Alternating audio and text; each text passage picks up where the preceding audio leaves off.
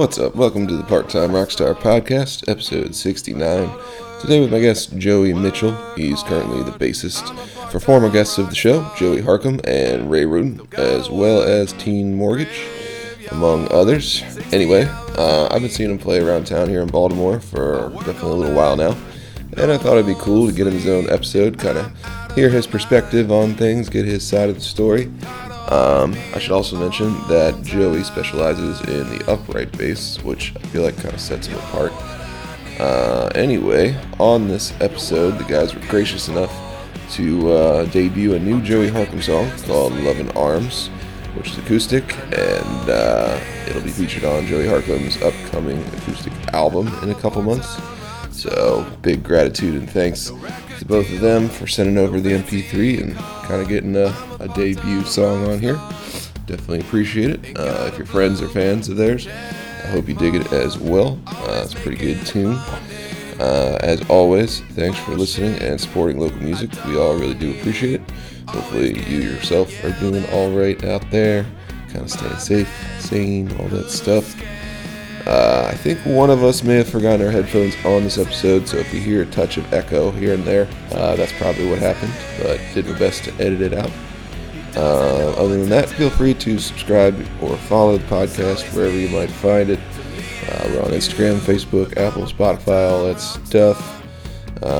Again, hopefully this episode finds you well, and if you have new music personally coming out and you are a musician, feel free to hit me up. There's always a chance we could do an episode. Yeah, other than that, hopefully you have a good weekend and getting into the summer groove a little bit. But anyway, here is the new song, Lovin' Arms. And it's also featured in its entirety at the end of the episode.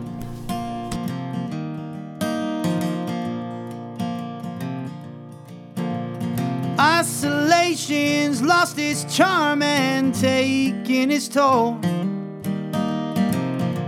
The work ran out along with the alcohol. But I believe there's some good in something. Times get tough, I know where I'm running to. Home is where the heart is, baby. I know I can always count on you. In your loving arms, in your loving arms, my dear. But yeah, what's going on, man? All kinds of things. So I'm just getting ready for a rehearsal tonight because I'm playing a couple gigs in Ocean City at the end of the month with Bond and Bentley. So I'm getting all those songs down. Where you got all playing? electric. Pickles Pub on the Saturday, Memorial Day weekend, and then Sunday day is Riptide. Oh, on nice. the boardwalk. Those are some good gigs, man. Ocean City. Yeah, it should be good. And then Saturday before Pickles, I'm playing with Harcum at Riptide Duo. So Duo Saturday, and then full band that night with Bond and Bentley, and then back at Riptide. Probably too much. Because I think they're all 4-hour gigs. I'll just be hating life, but yeah, only so much as you can be hating Make life it down work. at the beach. You know, there's harder gigs in the world for sure. I can at tell least you. I'll be able to see the beach from Riptide. Be able to look out and just look at the people. There you go. Yeah, man. Well, it's good seeing you again. Long time no see. Yeah. Right. For people who might be listening, I just saw you the other day at the Office Bar and Grill in Pasadena, the Dina, as it were, playing with Joey Harcum. So, The hometown gig, man. Yeah, it was pretty cool. I haven't been out there before. It's a nice little honky tonk bar, man. I think you're right. You're right the first time. Yeah, but it was cool, man. I mean, obviously, it's good to see live music coming back in a big way, and you know, It's happening. people being excited to go out for shows. And if you're on the flip side of that and you're booking shows, they're picking up as well. And I know you're playing in like 85 different bands, so I can't always keep up. But that's kind of why I wanted to like talk to you and just see, because you kind of got your fingerprint on a bunch of different people's music, which is cool. Yeah, I mean, it's kind of how it has to be as a sideman. Yeah. You know, like I don't sing, so you gotta just like, you know, you can't rely on one person either. Like you just gotta keep things spread out. You know, and if one thing kind of falls through, whatever, like that's the only way to kind of keep yourself busy, and to make gigs keep on happening. Yeah, for sure. So that's I mean that's kind of it. Like I've always kind of had at least like 3 or 4 people I can call on, you know, like, so if I get an opportunity, you know, I had somebody reach out today that had seen Mixed Business and they're having an opening, some kind of grand opening at the end of the month, and they wanted to book us, you know, but like if Brian's busy and he's not available, I got like, well, I can recommend these 3 people that I can play with and still do. Yeah. It's kind of how it has to be if you're not a singer. Yeah, I know. I mean, I kind of know the struggle, at least, because like, you know, I still to this day very much consider myself a guitar player first and foremost. But a few years ago, I don't know, got an inkling, an itch to maybe write some songs, and couldn't quite find a singer.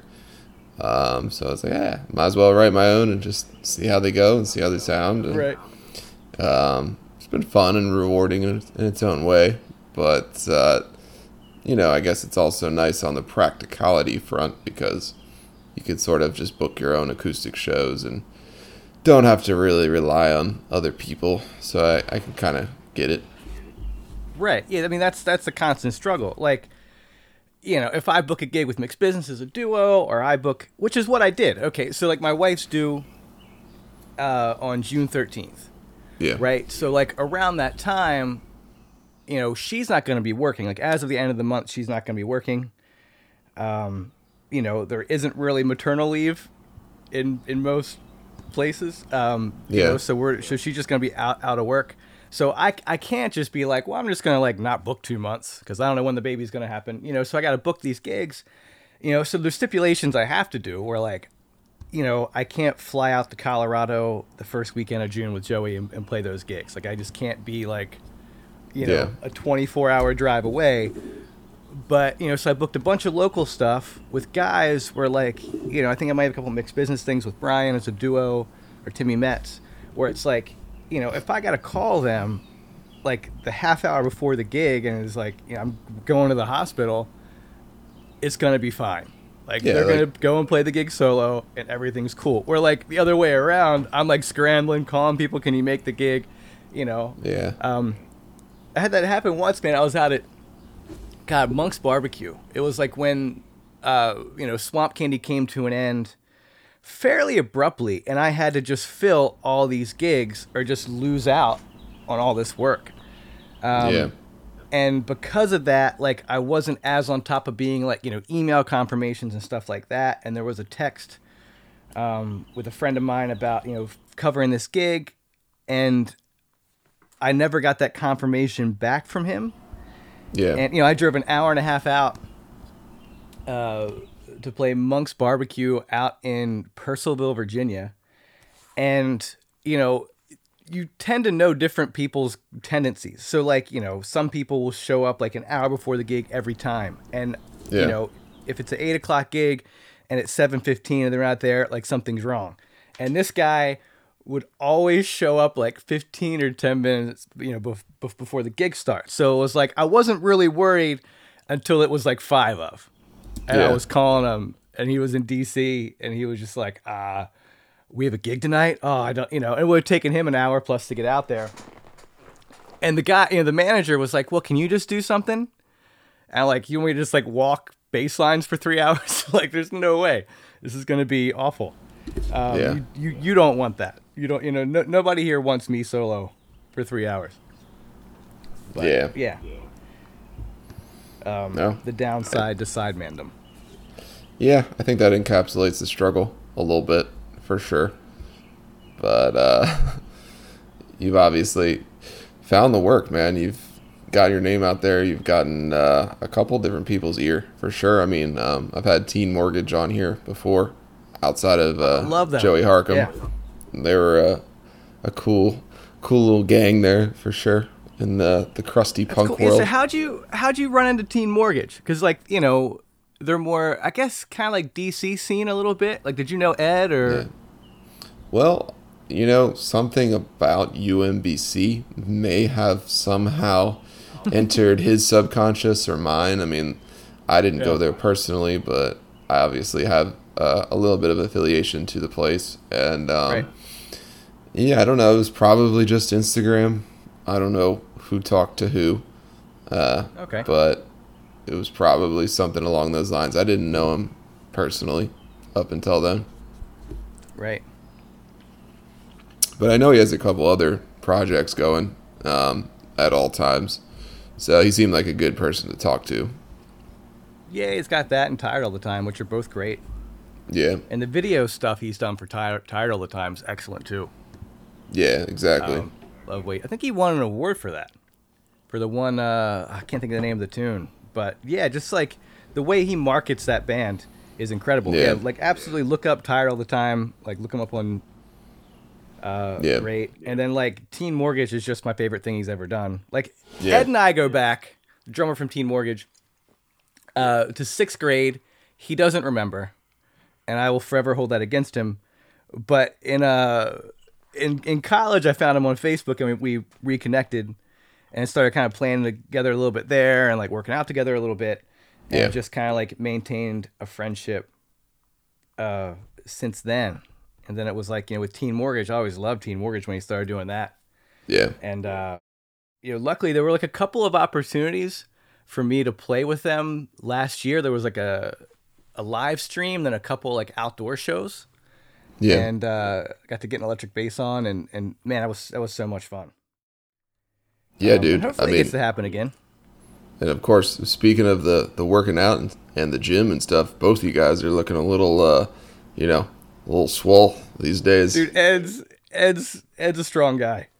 Ed always has, but Ed kind of got me into it in college. We would go to the gym at UMBC, and he would train me a little bit. But like he bought a nice Rogue rack when all the gyms shut down, and I started going over there with him, and then I ended up getting one myself to have at the house. But yeah, that guy can put up. I think he benches like 3 plates. Yeah, I was gonna say. I mean, he's probably more there. He's a big dude. I don't know, what I know more about him now from Instagram, his lifting or his music. I mean, The Doom Fit thing. Both are equally entertaining or impressive, I guess, depending how you want to look at it. Yeah, man. I got to move a piano up some stairs in like a week and a half, and I'm totally calling that dude. Yeah. It's like first call. Him and my buddy Timmy. I gotta get my big friends over. Do you play piano, or is that just sort of an ornament for the house? No, I mean, I haven't. Like, it was really over COVID, I kind of started practicing guitar more. Yeah. And having fun with that, getting into different effects and things. And piano has kind of gone by the wayside, but I'm building this studio above my garage, and it's got to go up there. And basically, like, the front room of that is, I want to make it as close to, like, university practice room as possible, because I'm so easily distracted. Like, the room I'm in right now is my current practice room, but it's got my iMac in it. So, like, I'll be in the middle of something, and all of a sudden, like, oh, I got to email this person, I got to do this, and I just go to the computer. I'll be, like, in the middle of running, like, a scale warm-up or something, and it's like, I'll just stop and do something else, and then I'm distracted for half an hour. So I want to have this room that's nothing but, like, amps and the piano and guitars. As little technologies I would need to, like, practice in there. So the piano's going up there, and hopefully in that circumstance, I can get a little more piano in. That, and, like, if I get home from a gig or something, my wife's asleep, I can't play it. Yeah. Yeah, no, it's good to have a little space like that. I have a funny sort of anecdotal story surrounding the other halves and practicing, if you will. My old guitar teacher, who shall remain nameless for the sake of this story, he claims that once upon a time he wanted to practice late at night, and I guess somehow in his mind he thought it was okay to just bring the guitar to bed. So he wanted to practice his modes and his shreds or whatever, his scales there in the middle of the night in bed with the other half I think she may have even been asleep, and I think the relationship ended promptly there shortly after. At least the way he tells it, and I don't know if that's what he was going for, but I was That's like, a good way to do it, man. I was like, yeah, man, I've never heard of anyone having the audacity to pull that one, but Yeah, practice, when done correctly, has got to be one of the most annoying things for anyone to listen to. Like, I Yeah. feel bad when my wife's home because you're just repeating shit. You're just Oh, like yeah. taking the same, especially me, like, you tend to do the best and make the most progress when you really break things down into their core. Yeah. If I'm working on a scale or a piece, and 4 notes of it are where my treble spot is, and I'm continuing to run the whole piece, Yeah. I'm not going to see the improvement where if I take those 4 notes out and just really focus on those for a half Yeah. an hour, which you can imagine how mind like numbing, killing that can be for somebody else. Oh yeah. Especially No. like transcribing, like I'll sit here and play an example at half speed on an Amazing Slowdowner app for like, Yeah. it's like a 3-second clip. And my wife is just like, you gotta stop. Yeah. No, they definitely, I think, universally do not appreciate that. I think the number one comment I hear is like, whenever you're playing, you just play the same thing over and over again. It's like, well, I need to learn this Black Crowes solo, and if I don't play it 100 times, I definitely won't be able to play it when I'm drunk later on, Right. during the set or whatever. That's how you have So- to do it. Practice is terrible to listen to. Exactly. Yeah. But I'm sure that's what the listeners came here to hear. No, Yeah. no, I don't know. Now, I will practice, the 4 notes of this mode over and over and over again with the bow. That'll be mostly out of tune. And you can hear. No, this is just a podcast for musicians, I hope. So I hope people get a little kick out of it, once in a while. And obviously, whether people are friends or fans of Harkham's or yours, I don't know. Like I said, you kind of got a couple different ships sailing at this point. So I kind of wanted to get you. Harkham. I kind of wanted to get you in the limelight a little more, because I don't know much about you personally, obviously, and then I just don't know how much other people know. Like, I feel like you're kind of pushing things from not quote unquote behind the scenes, but slightly stage left of the scenes, if you will. Yeah, man. It's like Like- never my name on the marquee, right? It's Exactly. always. And it has happened like a couple times, not really accidentally, but I remember there was one spot like in Florida that I played with Mixed Business a couple times, and they knew me from that, and I booked Swamp Candy there, but because the people Yeah. that had seen me before like knew me, it said like Joey Mitchell with Swamp Candy, and Yeah. oh man, I like relished in that shit. That was Yeah. brilliant. It's like for once, Yeah. the bass player, the name of the bass player is on the marquee. That's amazing. But Hell yeah. but yeah. I mean, I don't even know where to begin Well, with any of that. I mean, like Outlook as a sideman kind of thing, or projects I've been a part of. I mean, Harkham's definitely the main thing now, and that's gonna Yeah. be like the main touring act, and where my energy goes. yeah. But I think that's really the only touring act that I'm really playing with now. Yeah. Harkham's. And I hope to kind of wrap up like where I left off with Swamp Candy. I'm kind of hoping to bring him into that mix as far as like UK tours and Europe tours and things like that. I had nice. a UK tour, an Ireland tour booked for us last May, which obviously got canceled. Like Yeah. a whole month, like book solid tour. I remember so- talking to him right when that happened on this podcast, and that was about the time he picked up the job with Amazon, because he was like, damn it, I went from like touring Ireland and the UK to delivering Bezos gifts on the truck. And I was like, yeah, that's sometimes the way she goes, I guess, you can't really control everything, but he's always seemed to have a pretty good attitude about stuff, Oh man, as far as I, mean, can just tell. what he did there, right? So like, everything happened. Baby on the way, and I don't think he collected unemployment or anything at all. He was like, Yeah. all right, I'm going to get up. Like, I'm good at driving a van. I'm going to go. And, my buddy's got this job. They're paying a little bit extra right now because of hazard pay. I'm going to go work for Amazon, 40 hours a week Yeah. delivering stuff. And he went and did that really until, like, they were, the hazard pay thing only lasted so long. And then gigs picked up enough for him for, last year, summertime and later was really just like a solo man's game, right? Like the bars, all limited capacity. You could only, they could only afford so much, so they could afford solo guys. And I could kind of get in there for like tips or a little bit extra when I could. But once he kind of was able to make it back doing that, and then like the live streams were also really, really helpful for that too. He was able to do that. But yeah, man, I mean, he's just like, she hit the fan. He's like, all right, I'm going to go get a job and do other things.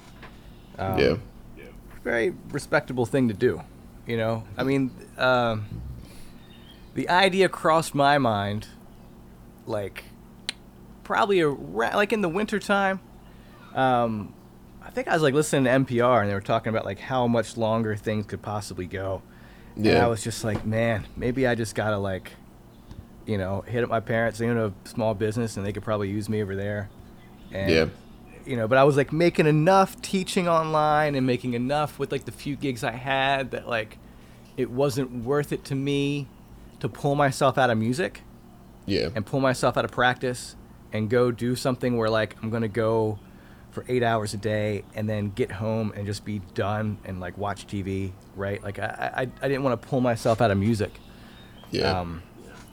Well, that's the thing, man. Like, you're such a purist, which, like, I admire and can obviously see from, just watching you play and stuff like that. I've always maybe been a little scared of being a purist myself sometimes at times because I'm like, I always got one foot in the work world and like, one foot in the stuff that I love to do, the passionate stuff, like music. And I don't know, I never really have known what it would be like because like I don't know, worked with the fire department. I was a or paramedic working through the old pandemic, as it were. So you were a paramedic in the pandemic. Yeah, it's funny that when you mentioned hazard pay for Joey, I was like, we didn't get hazard pay. I was like, shit up, man. That's not fair. Wasn't David Lee Roth a paramedic for a little bit, like New York City or something? Nah, I mean, I think he like after Van Halen, like he just wanted to do that job. Yeah, I mean, could have been firefighter, EMT, paramedic. Fun fact, I guess, about paramedic versus EMT that almost none of the public knows is like a paramedic is more like a RN. It's like a 2-year degree thing, and EMT is more like a 6-month course. And okay. I don't know. I just feel like that's my public service thing. That's good to know. I didn't know that. Because it's like if a paramedic shows up and you're hurt, they can actually give you like painkillers and stuff. And if EMT shows up, they could splint you and take you to the hospital, but you can't get any quote unquote drugs until you get to the hospital. Usually, generally speaking. I mean, there's some gray area there, but I don't know. I just feel like always mentioning that once in a while because it. That's good, man. Yeah, like I guess it's kind of a similar thing with people thinking that I play a cello all the time. Yeah. That's my public service announcement is it's yeah. a bass. Yeah. Like almost every gig. Like people like make bets on it like constantly. It's like once a week they're like, "Hey, my buddy over there, he thinks it's a bass. I think it's a cello. What is it?" I'm like, yeah. And every time you see a bluegrass band, Yeah, and for people who listen who don't know, you play upright bass a lot. Yeah, upright bass is the main thing, and getting back into like I started on electric, and then really like once you play upright, upright players are a lot like fewer and further between. So Yeah. if you do well at that, I mean, that's another thing. Like, you pretty much always have a gig, but that's what the calls end up being for. Yeah. I mean, that's really why I got the Harkham gig. Yeah. That's what made Swamp Candy what it was. And like, last night, I don't know. I feel like I'm a disappointment when I bring the electric bass out, and that's what I did. Because like tonight, I got rehearsal with Ray. It's full band rehearsal, and I'm playing electric bass for all those couple of gigs.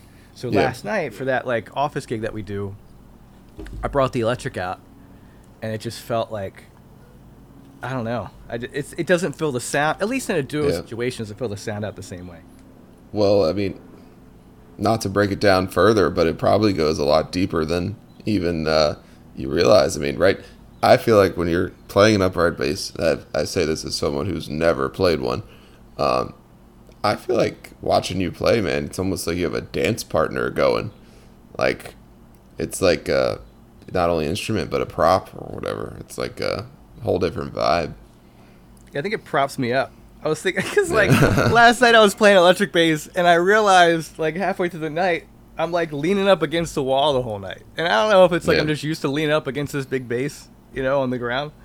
But it felt weird to like stand up on my own. Yeah.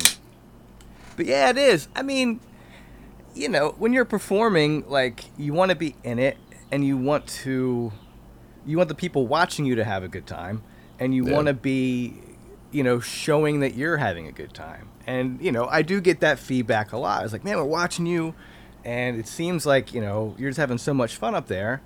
And, usually I am, but at the same time, it's good to, like, project that. Because if you look... Yeah. And who is gonna like watch you and want to watch you? Like, exactly. If you're not entertained by what you're doing, then or at least like in it.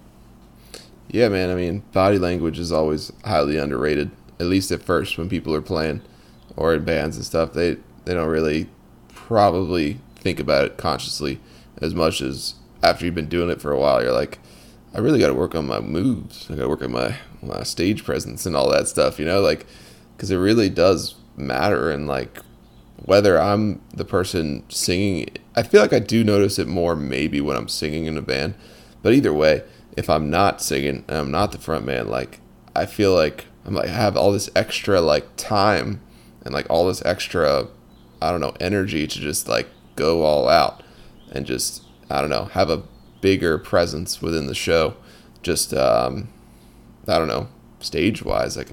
It's weird. And then likewise, if I look over my shoulder and I'm singing and somebody else is like really rocking out, like it amps me up, So I think it's important for the band and the crowd, if you can kind of amp each other up a little. Yeah, man. I mean, make it a performance.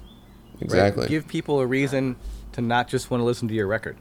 Like, give them a reason to want to like drive out and actually like see you make music live.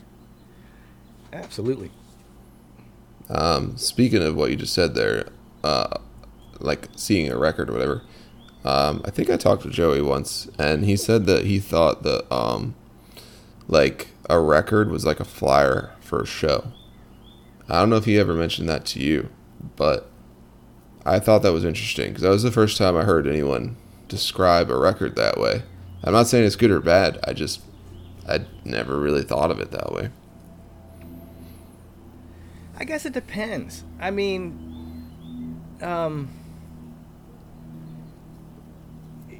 maybe now more than ever, right? Because like there's less money in recording. So like before, you put out a record and the tour is like in support of that record, and you want to like people to go out and buy the record, but that's not really a thing anymore. So like the money now is in performance. So like if you put out a record. Yeah. You want that record to be shared, and it's on somebody's Spotify playlist, and they hear you, and they're like, "Oh man, I love what this guy's doing. I want to go pay $20 to go see him." Yeah. And listen to him for free. So yeah, that probably makes sense more. Yeah, more now than ever. I don't know. I mean, unless he like always kind of saw it that way, like even when you're really like selling your music. Like back in the Pasadena days. Yeah, I don't know. Maybe he did, maybe not. I'm not entirely sure, but I don't know. I just thought it was interesting because I guess I'm the type of person that puts a lot of energy and thought into the recording process, and I'm not saying he doesn't, but I don't know. It opened my mind maybe a little. He's different, you know. So like I can only go off of like my experiences, right? So like with him, it is kind of like get in, track it, get out. If it's not perfect, we're not going to dwell on it, you know. And it's and you know, like with Swamp Candy, it was like the opposite thing. And like I like really wasn't involved that much in the recording process with that because it was like Ruben's baby in a way. It was like, you know, he's going to deal with all like the first album we did was very much raw and like what we were like live, and like the last two were much more of like him sitting in the studio and his production. And it was like, it was almost, it felt pointless to me to like really like go in and try to be an active part because it was like just what he wanted. Like I really, it would have just been like arguing. Yeah. And it would have just kind of been pointless, I thought, where like, and it didn't need me there. Like he had what he wanted to do in his mind, and he did it. Where like with Joey, it could go the other way. So like this last record, there were songs that were sprung on me that I didn't really have enough practice or time to play with. And I thought, man, like some of it was like Bo stuff, and it was just like out of tune. It was awful. And at the time, it was, you know, sold to me like, well, just go ahead and run them. We'll see what happens. If it's not good, it's not good. And then I got like, you know, we get like the lineup for what the record's going to be, and I see those songs on there, and like I hear the, you know, like the mixes or whatever, and I'm like, oh no, there's no way. Like this is going to be, if this thing goes on the record the way it is, this is terrible. Like how can you not hear? So I paid to go in, and it wasn't much, but I paid. I was like, I want to go back in and track these 3 songs, and if I got to go and like pay for the studio time myself, I'm going to do it because I'm not happy with how this like reflects on me. Like I think, you know, I wasn't ready, so I like, you know, practiced and went back in and tracked those tunes, and even like, you know, listening back to it now, I kind of feel like, I mean, the record's great. Like I love the new record. And I'm excited for that acoustic album to come out too. That'll be in a few months. And that song I sent you, "Love in Arms," is going to be on that, and that's not out yet. But I called Joey before we did this, and he said it was cool that was going to be on the podcast. It's kind of like a debut sort of thing. Sweet. But yeah, I think the next one I might try to be a little more involved, or try to maybe work with production a little bit more. Like I'm, you know, hopefully upstairs in that, you know, studio that I'm going to have, I will be able to track and stuff and demo things up there too in the other room. So hopefully we can start kind of like getting some of that stuff together. Yeah, I mean, there's a bunch of ways I could take this conversation probably at this moment. I mean, one thing I will say is like, as far as session work goes, obviously, I may even be hitting you up because I'm always looking for people who want to just try stuff. I'm really not too particular in that realm, but yeah, I was also and once I can track at home, it'll be a lot easier. Yeah, I mean, if you already got like drive to video, so once I have that up there, exactly. Like I recently got just a basic DI, which I don't know. I guess prior to the pandemic, I just was not really interested in recording or tech stuff. I was just like, I'll just go to the studio and do my best. But now I'm like obviously trying a little harder. And what I realized is like, wow, you can do so much with so little. Like tech wise, you don't even need the fanciest gear. Like now I just track guitar solos and send them off to people. And I'm like, you know, I hope it works for you. I hope you like them. And if you do, you know, slap them on there. Because the studio engineer can do whatever kind of fancy effects they want to it, and I don't even have to touch it, you know, EQ wise. So it's kind of interesting there. And then I guess I was going to ask you too about like working with Ray a little bit too, Ray Roden, because I really liked his song Jigsaw, and obviously you have a little bit of a part in that for sure. And I was just curious, like if you had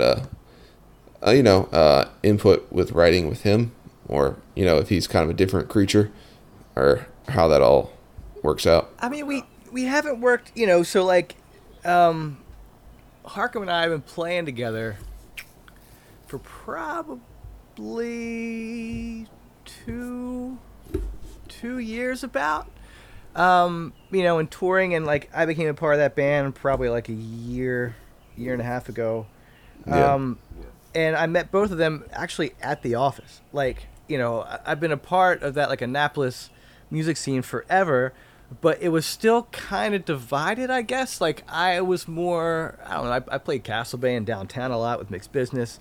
And Stan and Joe's and like all those kinds of venues. And I felt like those guys were more centered around the whiskey. Like when that was the thing, like Pasadena and Bond and Bentley, and even like, Brandon Hardesty, Bumpin' Uglies, and all those bands were kind of more there, and, Grilled Lincolns. And I was just kind of like less in that scene, in more of like the downtown or like, West Street kind of scene.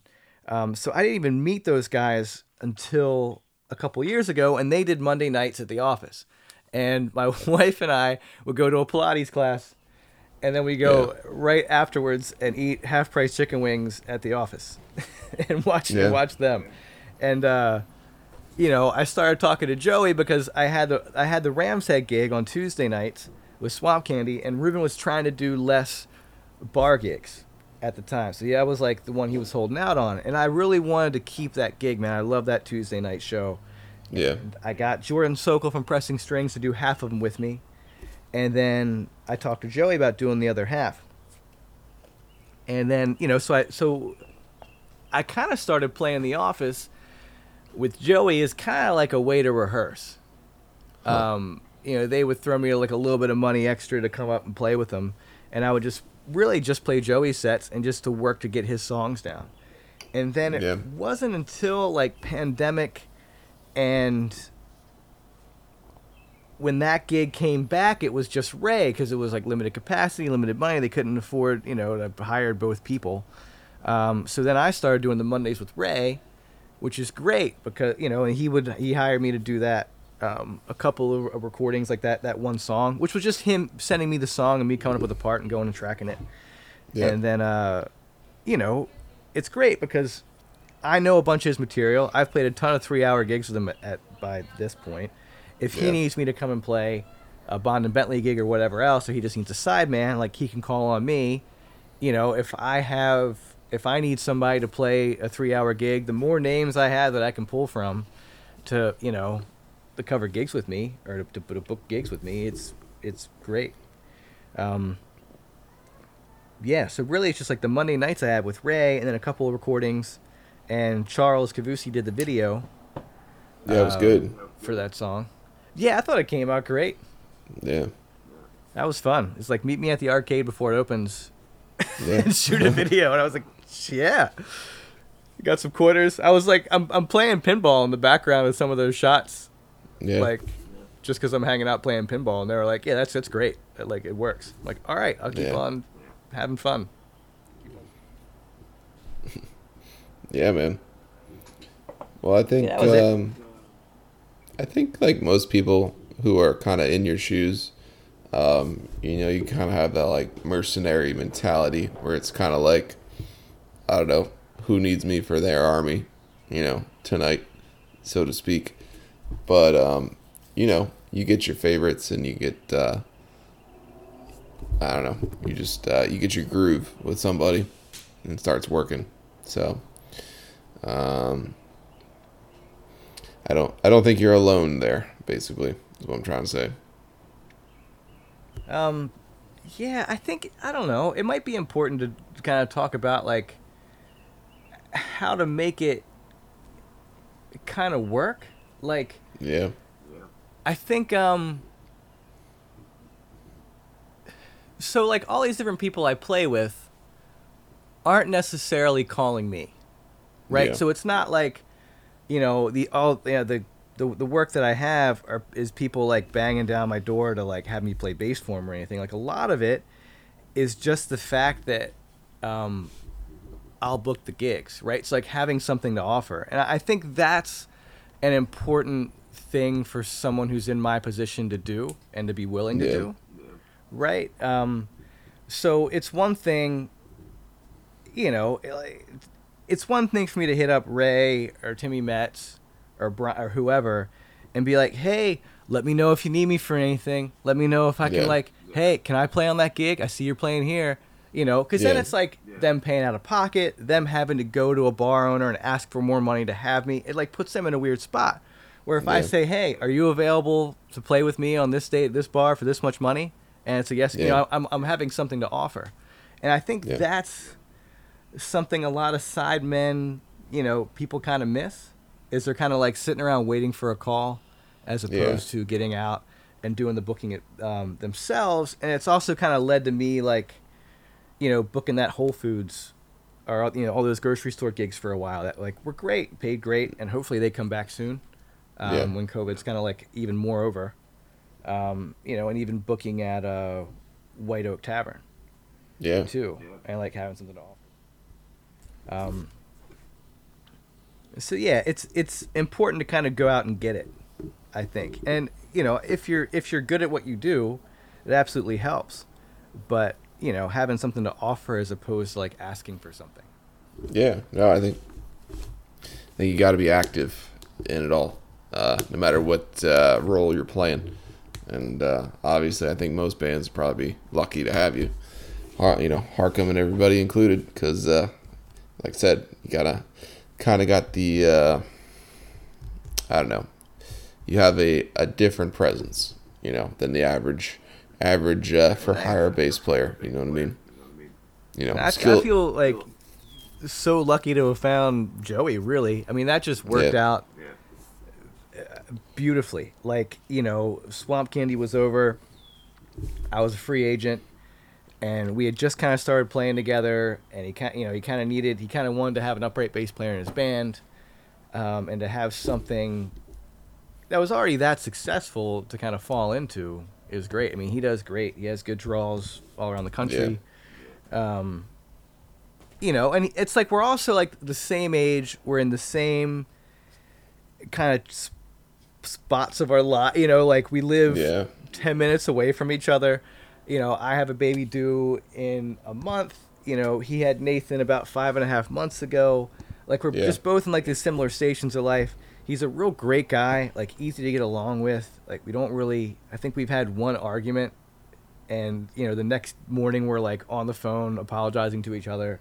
Like, it's just like a really good relationship, you know. So yeah, it's great. It's been really good playing with him and being friends with him, and yeah, man. Well, I appreciate you talking to me. Typically I start winding these things down a little bit, but before we go, I mean, usually I ask, you know, like, if you got any shout outs for people who might want to listen, or people you think might be listening, you know, stuff like that, or just whoever. I don't know if you got anybody, but I don't know. There's like this feeling this is going to be like the lowest rated podcast. Like, oh, you got the bass player from Joey Harcum Band. Oh, you're digging. Hey, no, who's ever willing to listen to me for an hour, thank you. I appreciate it. So this is a podcast for the everyman. This is not a podcast for the bona fide rock stars, as it were. I am not out there trying to hunt down, I don't know, whoever's popular or famous, you know what I mean? My favorite songwriter from Philadelphia after he died, the best compliment I felt like everyone was giving him was like, he was like, or they said, well, you know, he kind of just made us feel like our own heroes in our own lives through his songs. And I was like, okay, I don't know of a better real compliment than that, than just, I don't know, trying to make people feel like heroes of their own life. You know what I mean? Like, right. It's like, yeah, it's pretty amazing. So I'm, you know, I hope you feel heroic, but no, not really. No, not really. I just mean, like, I don't know. This isn't. If you want to go listen to the guy from Blink-182 or or whoever's famous now. I'm getting old, so I don't even know. But just some famous singer. I'm out of it. There's a podcast for that, and you can definitely go listen to it. But this is not that. You know what I mean? This is just to kind of help out the local scene. I don't know. There's too many friends of mine that have good music that just no one will ever listen to. And it's just like, this is one extra way to maybe get a couple extra ears, you know? No, it's great, man. And, so... Right, I sent you a couple tunes. The one I was kind of excited. I sent you the wave for was the song "Love in Arms," which is a song Joey wrote. Yeah. And I really loved that song. And he originally tracked it when we did the record, just by himself.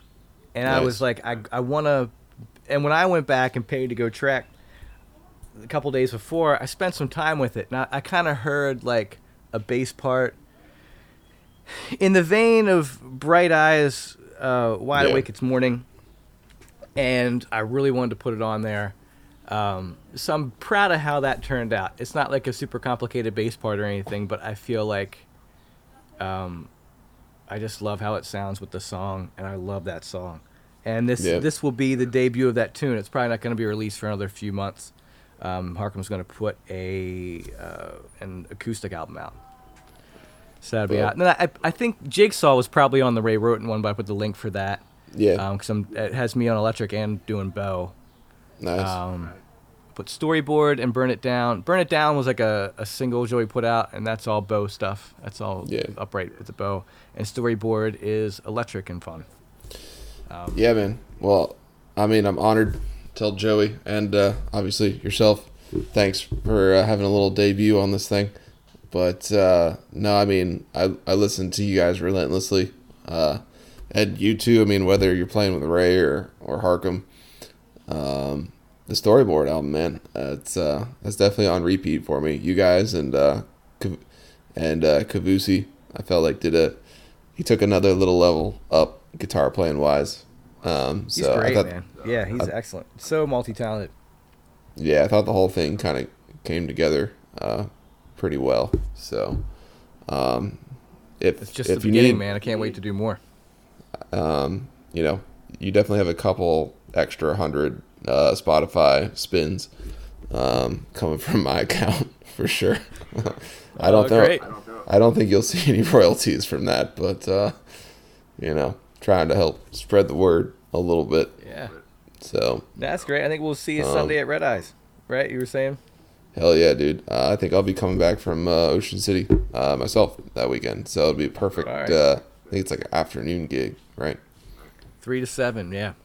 Oh, that's perfect. Yeah, we'll probably be cruising through and pretty tired of traffic at that point. So right. it'll be time for a crush and you know, a little Harkham crooning to kind of reinvigorate us. All right, well, sounds good. So, we'll see you there. Thanks for having me. Yeah, dude. Have a good rest of your evening. All right, cheers. Later. So, yeah, I want to thank Joey Mitchell for coming on the episode, and I want to thank you for listening. If you made it this far, the song you're hearing in the background is called Love in Arms by Joey Harkham, and it should be out in a couple months here. But anyway, I hope you have a good week, and thanks for listening. Isolation's lost its charm and taken its toll. The work ran out along with the alcohol. But I believe there's some good in something. Times get tough, I know where I'm running to. Home is where the heart is, baby. I know I can always count on you. In your loving arms, in your loving arms, my dear. I have no fear.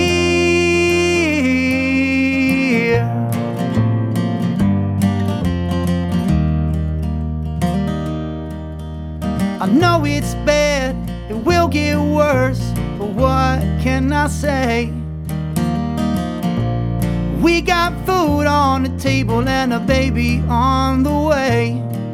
I can't say that I don't feel lucky. I work for love and I take it day by day. Forever's just a word I know, but Lord, I hope this feeling never fades. 'Cause in your loving arms, in your loving arms, my dear, I have no fear.